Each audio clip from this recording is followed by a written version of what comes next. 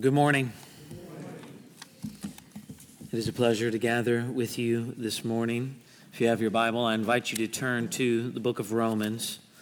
Our time together this morning will be greatly helped and much more enjoyable if you follow along with me in a copy of God's Word.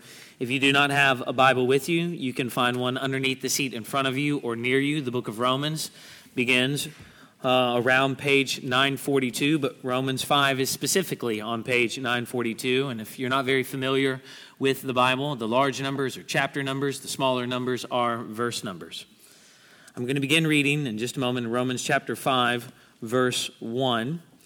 If you are the type of person who likes to write in your Bible, I'd like you to circle or underline every time you see the word more as we read through Romans 5. The Apostle Paul writes under the inspiration of the Holy Spirit, and he speaks to us with the same authority as if Jesus Christ himself were here with us today.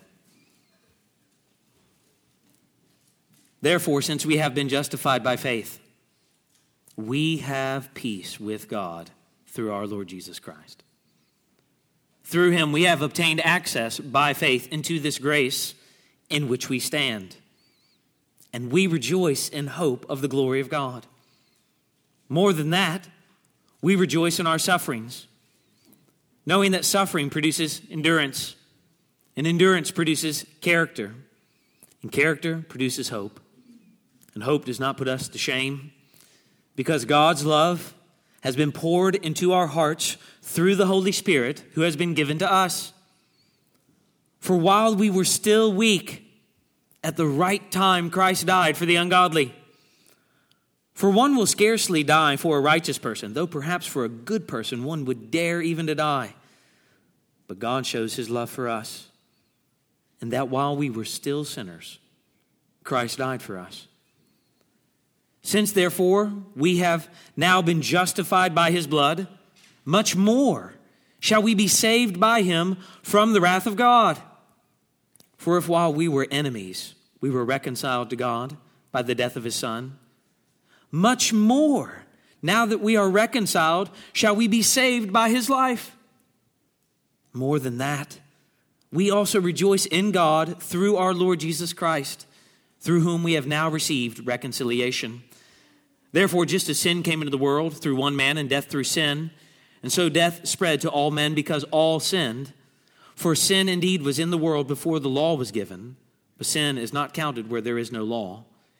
Yet death reigned from Adam to Moses, even over those whose sin was not like the transgression of Adam, who was a type of the one who was to come.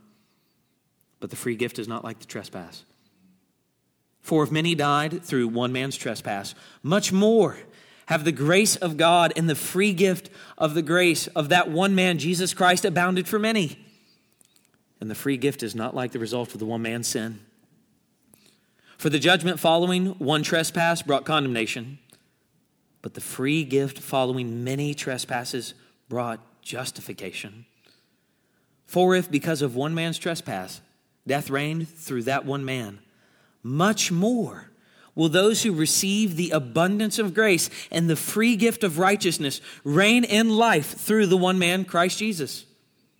Therefore, as one trespass led to condemnation for all men, so one act of righteousness leads to justification and life for all men. For as by the one man's disobedience the many were made sinners, so by the one man's obedience the many will be made righteous. Now the law came in to increase the trespass, but where sin increased, grace abounded all the more. So that as sin reigned in death, grace also might reign through righteousness, leading to eternal life through Jesus Christ, our Lord. Let's pray. Heavenly Father, whom we know as Father through our Lord Jesus Christ, we ask that you would help us now as we turn our attention to your word. We know that the enemy would seek to snatch the good word that we are learning from today. We ask, Father, that you would help us to focus our minds on your truth, to focus our attention on your word, to not be distracted in this time together. We pray, Father, that you would write these eternal life truths on our hearts. And we ask all of this in the name of our God who has revealed himself to us as Father, Son, and Spirit, we pray. Amen. My grandmother was an amazing cook. She was Polish. My grandfather was Czechoslovakian, and that means I can't spell any of the wonderful things that she made. But I can pronounce them, and I could eat them. That's a spiritual gift that I have. Gawunkis, shaplushka, pierogies, and she could make all manners of delights. But she was also strict and very precise. She had lived through World War II as an immigrant's child and lost her husband to tragedy and had lots of children and grandchildren. So there was always a specific and precise amount of what she'd be giving to us to ensure that she had enough. And we were instructed not to ask for more. In a system of such exactitude, it was unthinkable that more could be asked for, much less given. But in Romans 5, the Apostle Paul tells us that more is given to us in the gospel. More is given to us in the gospel than the forgiveness of sins. Easter changes everything. And because of that, we receive more than the forgiveness of sins. As he expounds on how the events of Good Friday and Easter Sunday shape our thinking and subsequently our living. The whole paragraph, though, of Romans chapter 5, verses 1 through 11, depends on the opening words. Look at verse 1. Therefore, since we have been justified by faith, having explained our need to be declared righteous before God, chapter 1, verse 18 to chapter 3, verse 20, and the way that we are declared righteous before God, chapter 3, verse 21 to chapter 4, verse 25, the apostle now describes the benefits of being declared righteous before God. And in so doing, he actually enlarges for us, chapter 4, verse 6, the blessing of the one to whom God counts righteous apart from works, by giving us 6 benefits if we have been declared righteous before God. Notice first, we have peace with God. Look at verse 1. Therefore, since we have been justified by faith, we have peace with God through our Lord Jesus Christ. The pursuit of peace is a universal human obsession. Whether it's international peace, or domestic peace, or relational peace, or political peace, or personal peace. Yet Paul knows more fundamental than all of these is, verse 1, peace with God. The great gospel blessing, according to the Apostle Paul, is not the forgiveness of sins. The first blessing of justification, of being declared righteous before God, the apostle tells us, is a reconciled relationship. We have, verse 1, peace with God. The wonder of justification, the wonder of the events of Good Friday and Easter Sunday for all who have gathered here this morning is that at the very same moment that we are declared righteous before God, God gives us friendship with himself and establishes peace between himself and us. Our sins, friends, must be forgiven by Jesus' sin-bearing death on the cross. There is no way for you to have fellowship with God other than for your sins to be forgiven by Jesus' substitutionary sacrifice on the cross. But the only the one who is truly God and truly man was able to reconcile God and man by this sin-bearing death and this death-defying resurrection from the grave. So this peace, the apostle tells us, becomes ours. It is our present possession now. Verse 1, through our Lord Jesus Christ, who was both delivered to death on Good Friday and raised from death on Easter Sunday in order to make all of this possible. Just look up a few verses with me in chapter 4, verse 24. And see how the apostle is bringing all of this together for us. It will be counted to us who believe in him, who raised from the dead our Lord Jesus, who was delivered up for our trespasses and raised for our justification. Therefore, we have peace with God. And brothers and sisters, that peace is ours right now. It's not a future blessing. It is a present reality because of what Jesus did for us and for our salvation. You can have peace with God now. We have peace with God. Notice second, we have access to grace. Look at verse 2. Through him, we have also obtained access by faith into this grace in which we stand. We think of grace normally as God's free, unmerited favor, his undeserved, unsolicited, and unconditional love. And it is. It is free. You have done nothing for it. It is unconditional. But here in Romans 5, it is not so much about the quality of his graciousness, free, unmerited, undeserved, as it is the sphere of his grace, our privileged position in Christ. So Paul says, verse 2, through Christ we have obtained or gained access to this grace. But this is a blessing far greater than a periodic approach to God. It's far greater than even an occasional audience with the king. It's much more intimate than the high priest annually going into the Holy of Holies for those who have been declared righteous before God. In Christ, we stand in grace. In Christ, we are privileged to live in the temple. In Christ, we are welcomed in the palace. Our union with Christ into which justification has brought us is not something that's sporadic, but continuous. It's not something that's precarious, but it is secure and constant. We don't have to wonder if we have access to God. In Christ, we have access to God. We dare to pray to the living God because we have access to the living God through Jesus Christ our Lord. We do not fall in and out of grace like some politicians who might find themselves in favor or out of favor depending on who's in the White House. Or like some players in Philadelphia who find themselves to be pitching well or not pitching well. No, according to the Apostle Paul, verse 2, we stand in grace. And nothing, absolutely nothing, can separate us from the love of God in Christ. Friends, the great gospel blessing that we have sung about and read about and are studying about right now is not merely the forgiveness of sins. It is unrestricted access into this grace in which we stand. So Paul tells us, God isn't just gracious to us in Christ. He is gracious to us in Christ. But here we stand in grace because of Christ. We have peace with God. We have access to grace. Notice third, we have hope. Look at verse 2. And we rejoice in hope of the glory of God.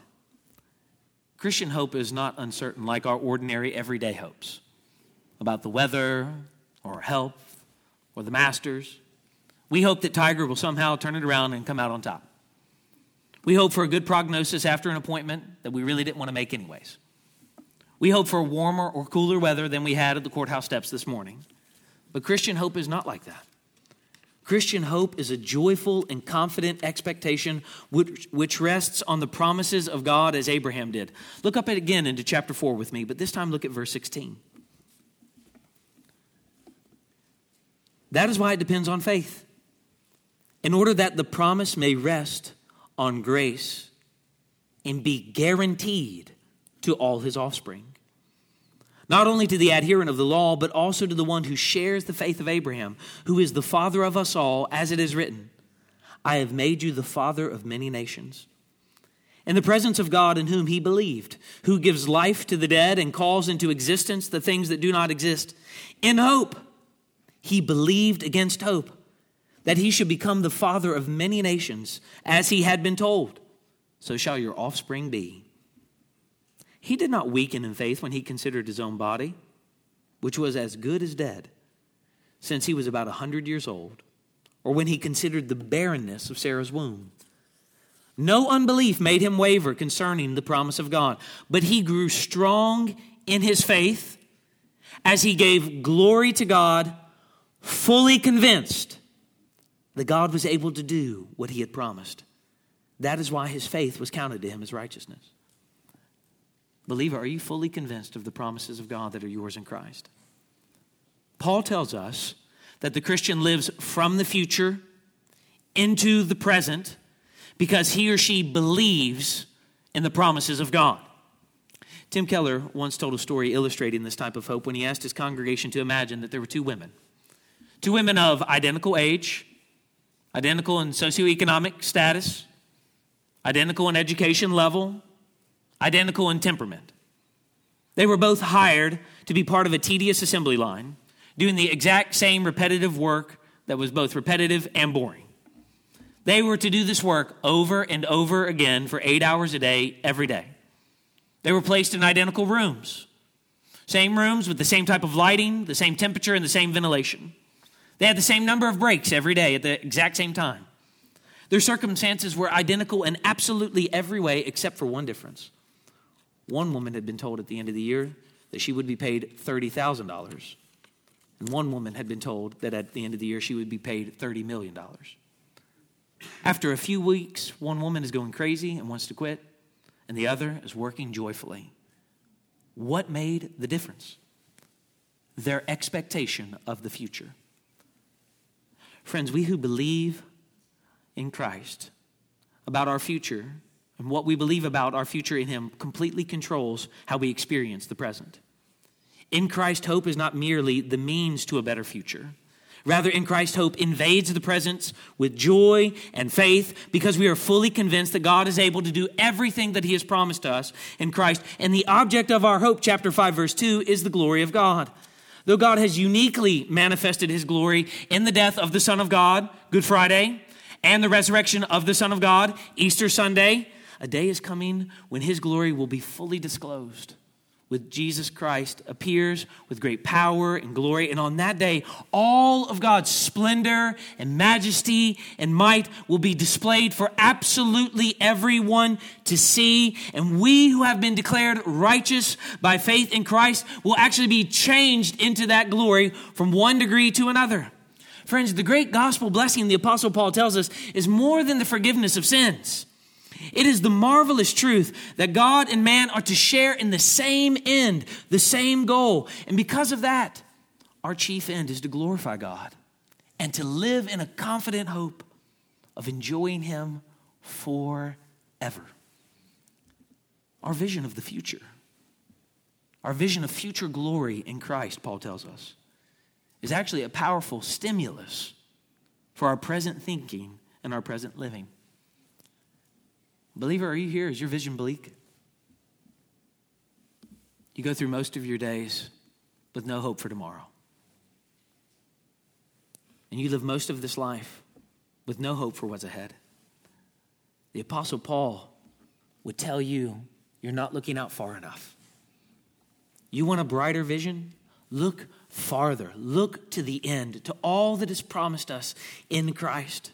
Remember, believer, that God does everything for His own glory. That is the resounding note of the Scriptures. He does everything for the praise of His glory, to the praise of His name, to His glory. And amazingly, He has recreated you in Christ Jesus to share in that glory. Now, so far, the benefits of being declared righteous before God relate to the past, the present, and the future for the Apostle Paul. We have peace with God as a result of our past forgiveness. We are standing in grace. That is our present privilege. We rejoice in hope in the glory of God, our future inheritance. And it all sounds idyllic, doesn't it? Peace, grace, hope, glory, Easter Sunday, and it all is great, except it isn't. And the Apostle Paul knows it. We have peace with God. We have access to grace. We have hope. Notice fourth, we have joy in our suffering. Look at verse 3. Not only that, but we rejoice in our sufferings, knowing that suffering produces endurance, and endurance produces character, and character produces hope. And hope does not put us to shame. Because God's love has been poured into our hearts through the Holy Spirit who has been given to us. For while we were still weak, at the right time, Christ died for the ungodly. For one will scarcely die for a righteous person, though perhaps for a good person one would dare even to die. But God shows His love for us, and that while we were still sinners, Christ died for us. Paul is not so unfeeling as we might think, but he is absolutely realistic about the world that we live in. And yet he tells us that nothing is wasted in God's economy, not even our suffering. The pressures and the opposition that we experience as believers living in a world hostile to God, a spouse who abandons us or stonewalls us because of our faith in Christ, children who rebel against us because they don't agree with our faith in Christ. friends, colleagues, co-workers, neighbors who alienate us or don't want to have fellowship with us because of our faith in Christ. Being belittled and mocked as bigoted because of our faith in Christ. So the apostle says we can be joyfully confident in suffering because suffering actually strengthens our hope. It releases our detachment to this world and it makes us look farther out for something greater. It breaks the chains that hold us to the present and poises us to look into the future. It deepens our conviction of the reality of the hope that we have in Christ. So he says, verse 3, suffering produces endurance. And endurance produces character. And character produces hope. And hope does not put us to shame. Through friction and affliction, God polishes us and transforms us and chisels and molds us into the type of person who would have character to reflect our Savior, Jesus Christ, with whom we are united by faith. But what attitude are we to adopt during our suffering? Far from merely enduring it with stoic fortitude or scrunching up your face and feeling sorry for yourself. Verse 3, the Apostle Paul says that we should rejoice in our sufferings. The Apostle Paul is not some sort of masochist, but he is recognizing a divine rationale behind all of our suffering. Suffering is the only path to glory. It was so for Jesus Christ. Crucifixion pain preceded resurrection glory. And it is so for all of his children. The sufferings of this life will not compare to the glory that will be revealed to us. Which is why, according to the apostle, suffering can be productive if we respond to it positively and not with anger or bitterness or resentment or frustration with God or our fellow church members or our neighbors, thinking that somehow God has given us a bad deck of cards. Friends, the beauty, though difficult, of our suffering is that nothing happens to you in your life apart from God's divine, providential plan for your life. Not one hair of your head falls without the Lord ordaining everything that takes place. That is just as true for us in the 21st century as it was for these Christians in the first century and has been for believers in every century. We learn, verse 3, endurance through suffering, for without suffering there would be nothing to endure. And the character of those who endure, the apostle tells us, verse 4, is as the temperament of a veteran in contrast to the raw recruit. The person who knows how to respond in conflict and during battle, rather than the person who's never been in conflict and never been in battle. And a mature character, that verse 4, is hopeful in suffering, because suffering, the apostle tells us, verse 5, is the best context in which we can become assured of God's love. Verse 5. And hope does not put us to shame, because God's love has been poured into our hearts. I love that image. It is poured into our hearts through the Holy Spirit, whom he has given to us. No doubt that there are many people who will immediately assert the contrary, since suffering is the very thing that makes them doubt God's love. Perhaps you're here this morning and that's you. The hardships that you face and the sufferings of this life make you think that God does not love you. Friend, as a pastor, I grieve with you for that.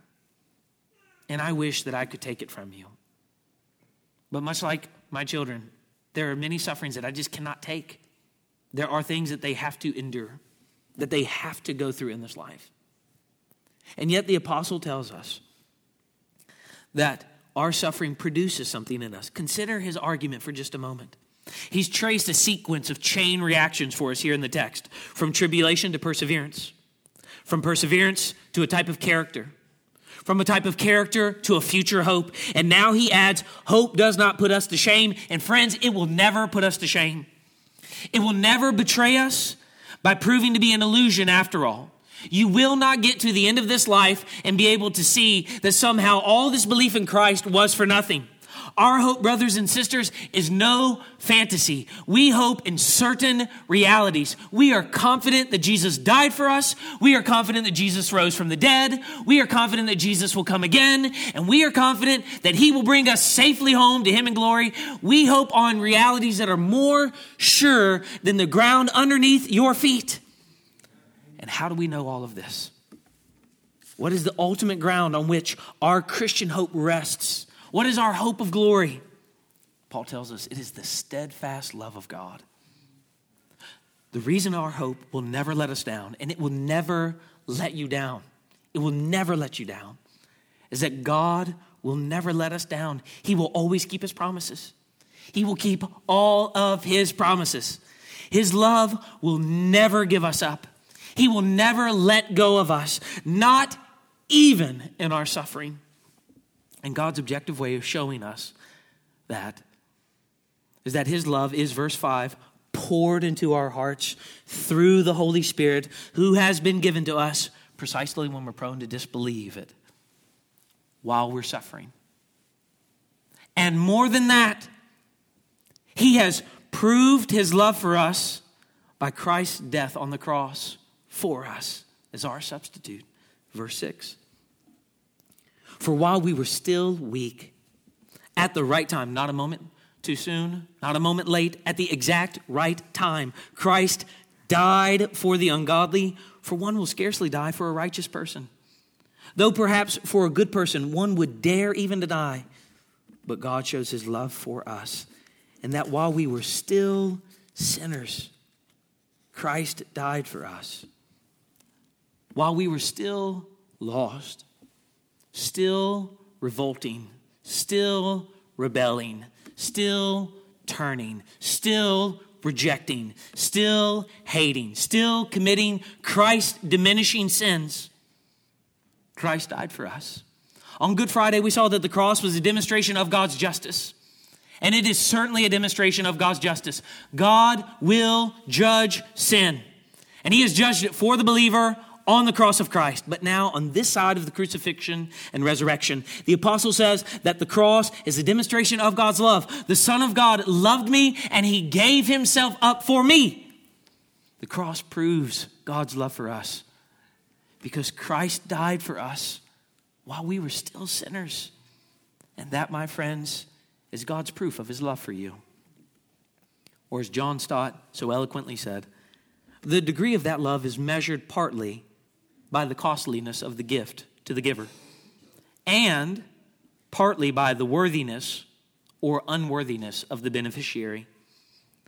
The more the gift cost the giver, and the less the recipient deserves the gift, the greater the love is seen to be.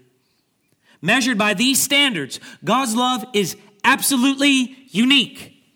For in sending his Son to die for sinners, he was giving everything, his very self, to those who deserved nothing except judgment. We are sinners, verse 8. We have departed from the way of righteousness and fall short of God's standards. But at just the right time, Christ died for the ungodly, verse 6. And it is not simply that we fall short of God's standards. It's worse than that, the apostle tells us. We are ungodly. We rebel against God with all of our being, every fiber in our being. Apart from Christ, we are, verse 10, enemies of God, hostile to God, rejecting God and resisting God's authority, telling God, you cannot command me to do what I don't want to do. Enemies who are, verse 6, helpless. Absolutely helpless. Unable to do anything for ourselves. And yet, verse 6 and verse 8, Christ died for us. Friends, the good news of Easter morning is that God sent his Son, Jesus Christ, to die as our substitute for us and for our salvation. To die for people whom he had made in his image. This morning in our house, my son woke up and for some reason decided to write out all the things that he just wanted to hang on the fridge. And one of the things that he wrote out was, I'm thankful that I'm made in God's image. And he called me over, and in those moments I often don't want to go over, but he said, Dad, I want to show you something. And I walked over and he said, look at that. I'm thankful I'm made in God's image. Friends, you're made in God's image, just like my son. You're made in God's image, and you have rebelled against God. You have turned your back on him, and you have persisted in your sin because you love your sin more than you love the God who made you in his image. And you need to be saved as a result of your sin that has severed your ability to have a relationship with God, completely separating you from access to him. Saved from the wrath that God will pour out. As he pours his Holy Spirit into our hearts, he will pour out his wrath on Judgment Day for all who have sinned. He will pour it out, and it will be fierce. The one is beautiful, encouraging our hearts, helping us look forward, and the other is terrible, and it will never end. It will be unceasing torment and judgment for wrath because of your sin. But friend, you are in a good place this morning. The Bible tells us that if you repent, turn away from your sins, if you believe in what Christ did on the cross, that he died as your substitute, and if you believe in his death-defying resurrection from the grave, if you come to Christ, you can be born again and know all of the goodness and mercy of God that is available to everyone in Christ. Friends, come to Christ. Unbeliever here this morning, trust in Christ. Do not wait a moment longer. Do not wait another day. Do not leave this building. I'll be standing at that door following the service. I would love to talk to you about Jesus Christ. Pastor Renee, who's presiding through the service, would love to talk to you about Jesus Christ. One of our other elders, Will Hall, is down here. He'd love to talk to you about Jesus Christ. Terry Krause, we'd love to talk to you about Jesus Christ. But frankly, friends, so many of the people in here are members of this church. And one of the things that they have to do to become a member of this church is explain the gospel. They would love to talk to you about Jesus Christ. Find one of them and come to Christ. The unique majesty of God's love lies in the combination of these realities. When Christ died for us, he was giving himself, even to the horrors of a sin-bearing death on the cross, and doing so for his undeserving enemies. How then, believer, can you doubt the love of God even when you're suffering? I'm reading Samuel Rutherford's The Loveliness of Christ, as many of you know from all of the text I keep sending out to everyone.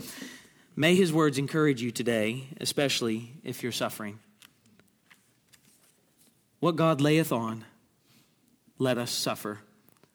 For some have one cross, some 7, some 10, some half a cross.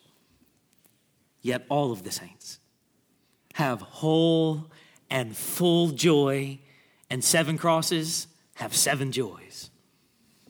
The weightiest end of the cross of Christ that is laid upon you lieth upon your strong Savior, Jesus Christ. The floods may swell and roar, but our ark shall swim above the waters. It cannot sink because our Savior is in the boat. We have peace with God. We have access to grace. We have hope. We have joy in our suffering. Notice 5th, we have assurance of being absolutely safe on Judgment Day. Verse 9. Since therefore we have now been justified by his blood, much more shall we be saved by him from the wrath of God. For if while we were enemies, we were reconciled to God by the death of his son, much more, now that we are reconciled, shall we be saved by his life. So far, the apostle has concentrated on the benefits of what God has done for us through Christ. We've been declared righteous before God. We have peace with God. We're standing in grace. We have joy in our suffering. And yet there is still more than that. There's more, much more for the Apostle Paul. In verses 9 and 10, he helps us see the much more that is ours in Christ between what Christ has already accomplished for us at his first coming and what remains to be done when he comes again. Between our past and our future salvation in Christ. Because he knows that though we have been saved through Christ from guilt, from our sins, from the judgment that is coming upon them, we have not yet been delivered from indwelling sin. We're given new bodies in a new world. So the Apostle Paul tells us, the best is yet to come. Believer, the best is yet to come. And on that day, we will be saved from the wrath of God. We will be saved by his life. Here again is his logic. If God has already done this incredibly difficult thing, can we not trust him to do this comparatively simple thing of completing the task? If God has accomplished our justification, our declared righteousness before God in Christ on the cross, at the cost of his Son, much more will we be saved and justified when he comes again. Because we're justified, we will be saved on that day. We will be fully and finally free from all of our sins. Believer who is struggling in here, your sin does not have the last word for your life, and it does not define you in Christ. Your sin does not define you in Christ. Your sin is terrible, and your sin must be repented of. But what defines you is your relationship to Christ. Friends, the great gospel blessing goes beyond the forgiveness of sins, because if God did all of this to secure our declared righteousness before him, we can be sure that he will bring us safely home no matter what we wrestle with this side of eternity, no matter how disappointing this life is, no matter how many sorrows we face, no matter how many sins we have to put to death, no matter how many times we have to repent, no matter even if we have to be put under the discipline of the church, we can be sure that he will bring us safely home to glory. Friends, we have peace with God. We have access to grace. We have hope. We have joy in our suffering. We have assurance of being absolutely safe on Judgment Day. And notice sixth, we have reconciliation. Verse 11. More than that. Careful readers at this point will just be astonished. I mean, how can there be more? More than that, we also rejoice in God through our Lord Jesus Christ, through whom we have now received reconciliation. On top of all of that, more than that, the benefit that is ours is that we have fellowship with God himself. Brothers and sisters, there is no greater benefit than enjoying God. There is absolutely no benefit greater than knowing and enjoying God in Christ. That is what Good Friday is about. That is what Easter Sunday is about. Not merely the forgiveness of sins, but enjoying God in a reconciled relationship through Jesus Christ. Friends, do you enjoy God? Perhaps you do not enjoy God because you have not considered how rich are his benefits to you. You have reduced them to simply the forgiveness of your sins. But God has given you so much more in Christ that you would know him and enjoy him and bask in relationship with him. And what is to be our response? Worship. I want to see if you noticed it throughout the passage. Look in verse 2. We rejoice in hope of the glory of God. Verse 3. We rejoice in our sufferings. Verse 11, we rejoice in God through our Lord Jesus Christ. Our response to all of the benefits that are ours in Christ is worship. The natural response of the believer is to worship, is to sing, is to pray, is to praise, is to give, is to proclaim, to declare the goodness, the mercy, the unrestricted access that we have in Christ, to let everyone know of the glory of Jesus Christ. A response that teaches us that a major characteristic of the justified person is joy. Joy in God. Joy in God in suffering. Joy in God because we are in Christ. Joy, extremely happy, full of joy. That does not mean we like all of our circumstances. That does not mean terrible things have not happened to you. That does not mean that life will not be hard. Our joy is much deeper than that. Something that we are assured of and secure. And our exaltation stems from the shame-faced reality that we have no claim on Jesus Christ at all. We should be so utterly dumbstruck by the fact that we have the privilege to be able to gather together this morning and worship God. Believer, do you consider it a privilege to worship God with other believers? Or is coming on Sunday simply a drudgery to you? Do you consider it a privilege that you have a Bible that tells you what God wants you to know? It reveals his truth to you. Do you simply begrudge the fact that we exhort you to read it? Do you consider it an absolute honor and privilege that you have the ability to pray to God Almighty? Or do you run out of time because there's just never enough and you got other stuff to do? Friends, the response of the believer to all of the benefits is worship, giving. Was your giving a little while ago begrudging? Generous? Or reluctant? There's never really enough to go around. Friends, Paul tells us that so much has been given to us in Christ. So we have joy in everything. We should be utterly dumbstruck that Christ died for us, and that should give us confidence that he will complete the work, and he will. The great gospel blessing is not merely the forgiveness of sins. It is so much more. It is the forgiveness of sins and so much more, which is what makes the message of Good Friday and Easter Sunday and the gospel the good news. It is such good news because it is far more than all we could imagine or think or comprehend. It is absolutely more than anything we could fathom in this life. So friends, treasure the gospel. Work hard, believers, at treasuring the gospel in your life. Treasuring the gospel, learning the gospel, reminding yourself of the gospel. And stop separating Christ from all of his benefits for you. Christ and his benefits for you are a complete package, the apostle tells us. And believer, know this, that it is finished. You see, I think one of the things that we do that causes us to separate Christ from his benefits is that we somehow fall into this rut that we have to maintain our forgiveness with God. Because that's how all of our other relationships work. I want to be close to Maxwell, so I need to maintain a relationship with him. I need to be a certain way around him. But friends, our relationship with God is not like that. God loved us when we were enemies. He loved us when we did not deserve it. God loves us when we sin. God loves us when we suffer.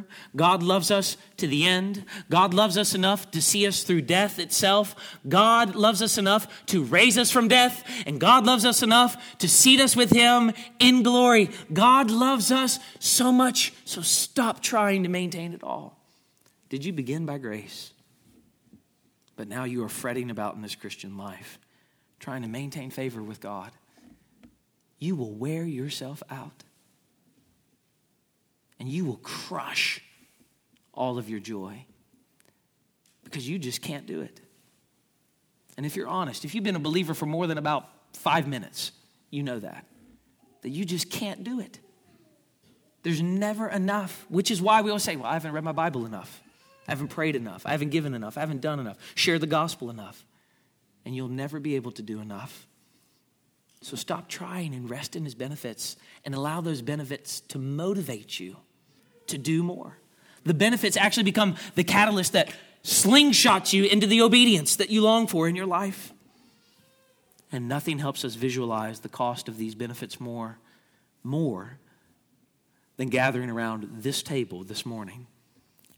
Friends, when we gather around this table, we're not just simply doing something that we're supposed to do once a month in the life of our church. When we gather around this table, we are made one with Christ, union with Christ, and Christ with us. But we are also made one with another. God has not saved a room full of individuals. God has saved a people, and he has made them members one of another. Having all of this in mind as we approach the table and consider his great love for us and all of his benefits to us, we render to him never-ending thanks. We give him praise for his continual providence over us in our life. We declare his mercy for his love for us and for all who have believed in him. We thank him for his redemption that came to us at great cost to himself. His body was broken. His blood was shed. And we humble ourselves because we know that we do not deserve a place at the table.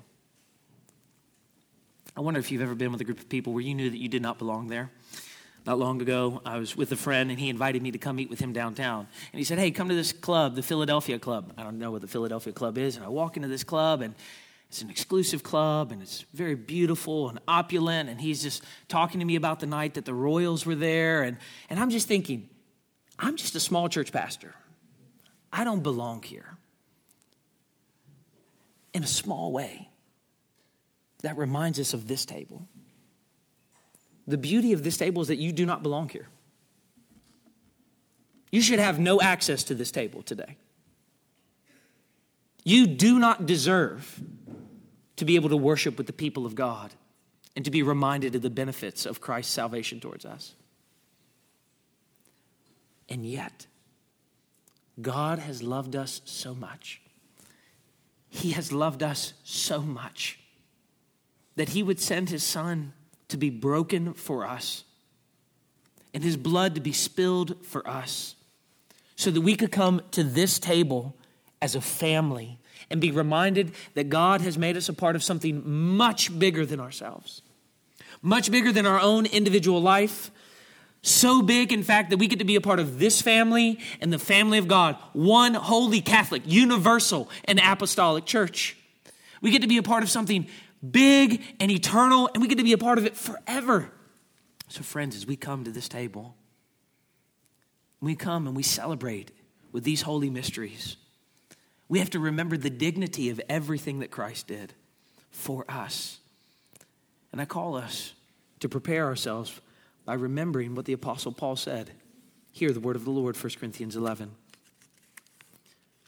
Whoever therefore eats the bread or drinks the cup of the Lord in an unworthy manner will be guilty concerning the body and the blood of the Lord.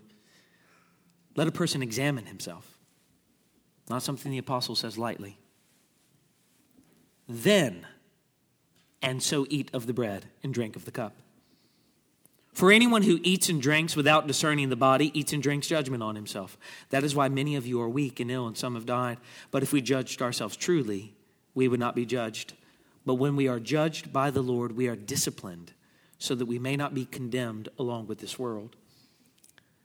Believer, God puts you in services like this, in churches like this, to discipline you, to work the sin out of your life, to mold you into his image. So even as we approach this table this morning, we need to be reminded that our sin is still present and is still disrupting our fellowship with God. As the benefits are great, and they are great, so is the danger great. And it is great if we receive this table improperly and think that our sin is no big deal. God doesn't care, he doesn't see. Pastor Raymond doesn't know, and I'm never going to tell him. Friends, do not trifle with God. If you're lying, cheating, perpetual drunk, and all of the manner of sins that the scripture lays out, do not trifle with your sin and come to this table as if it's no big deal. Examine your lives and the conduct of your lives by the rule of God's word. And then, where you have become aware that you have offended God, repent. And when you become aware of how you've offended other people, repent. Acknowledge your sins before God. Acknowledge them before other people, because your sin can be forgiven in Christ. You see, we don't go to God with our sin because we're ashamed of what other people think of our sin. But friends, if we understood rightly, we're not worried about what they think. We're worried about what God says about our sin. We are to take our sin to him and plead the mercy of Christ. Hear the word of the Lord. If we confess our sins, he is faithful and just to forgive us our sins and to cleanse us from all unrighteousness. My little children, I am writing these things to you so that you may not sin. But if anyone does sin, we have an advocate with the Father, Jesus Christ the righteous. He is the propitiation for our sins, and not for ours only, but for the sins of the whole world. Repentance removes doubt. It gives us assurance. It strengthens our faith, and it helps us reconcile with one another. For if you forgive others their trespasses, your heavenly Father will forgive you also. But if you do not forgive others their trespasses, neither will your Father forgive your trespasses. Because if you're harboring unforgiveness, that means that you do not understand and have not paid attention to the forgiveness that you have received in Christ. Friends, to Christ our Lord, who loves us and has washed us and has made us a kingdom of priests to serve his God and Father, to him be glory forever. If you are here and if you have repented of your sins, and believed in the gospel of the Lord Jesus Christ, if you have been baptized, if you're a member in good standing of an evangelical church that preaches the same gospel that this church preaches, we invite you to come to this table and to celebrate with us this morning. But friend, if that is not you, if you're not a believer, if you are hiding habitual sin, if you are harboring it in your life and in your heart, the most godly thing that you can do is stay in your seat. No one will look down on you and no one will judge you.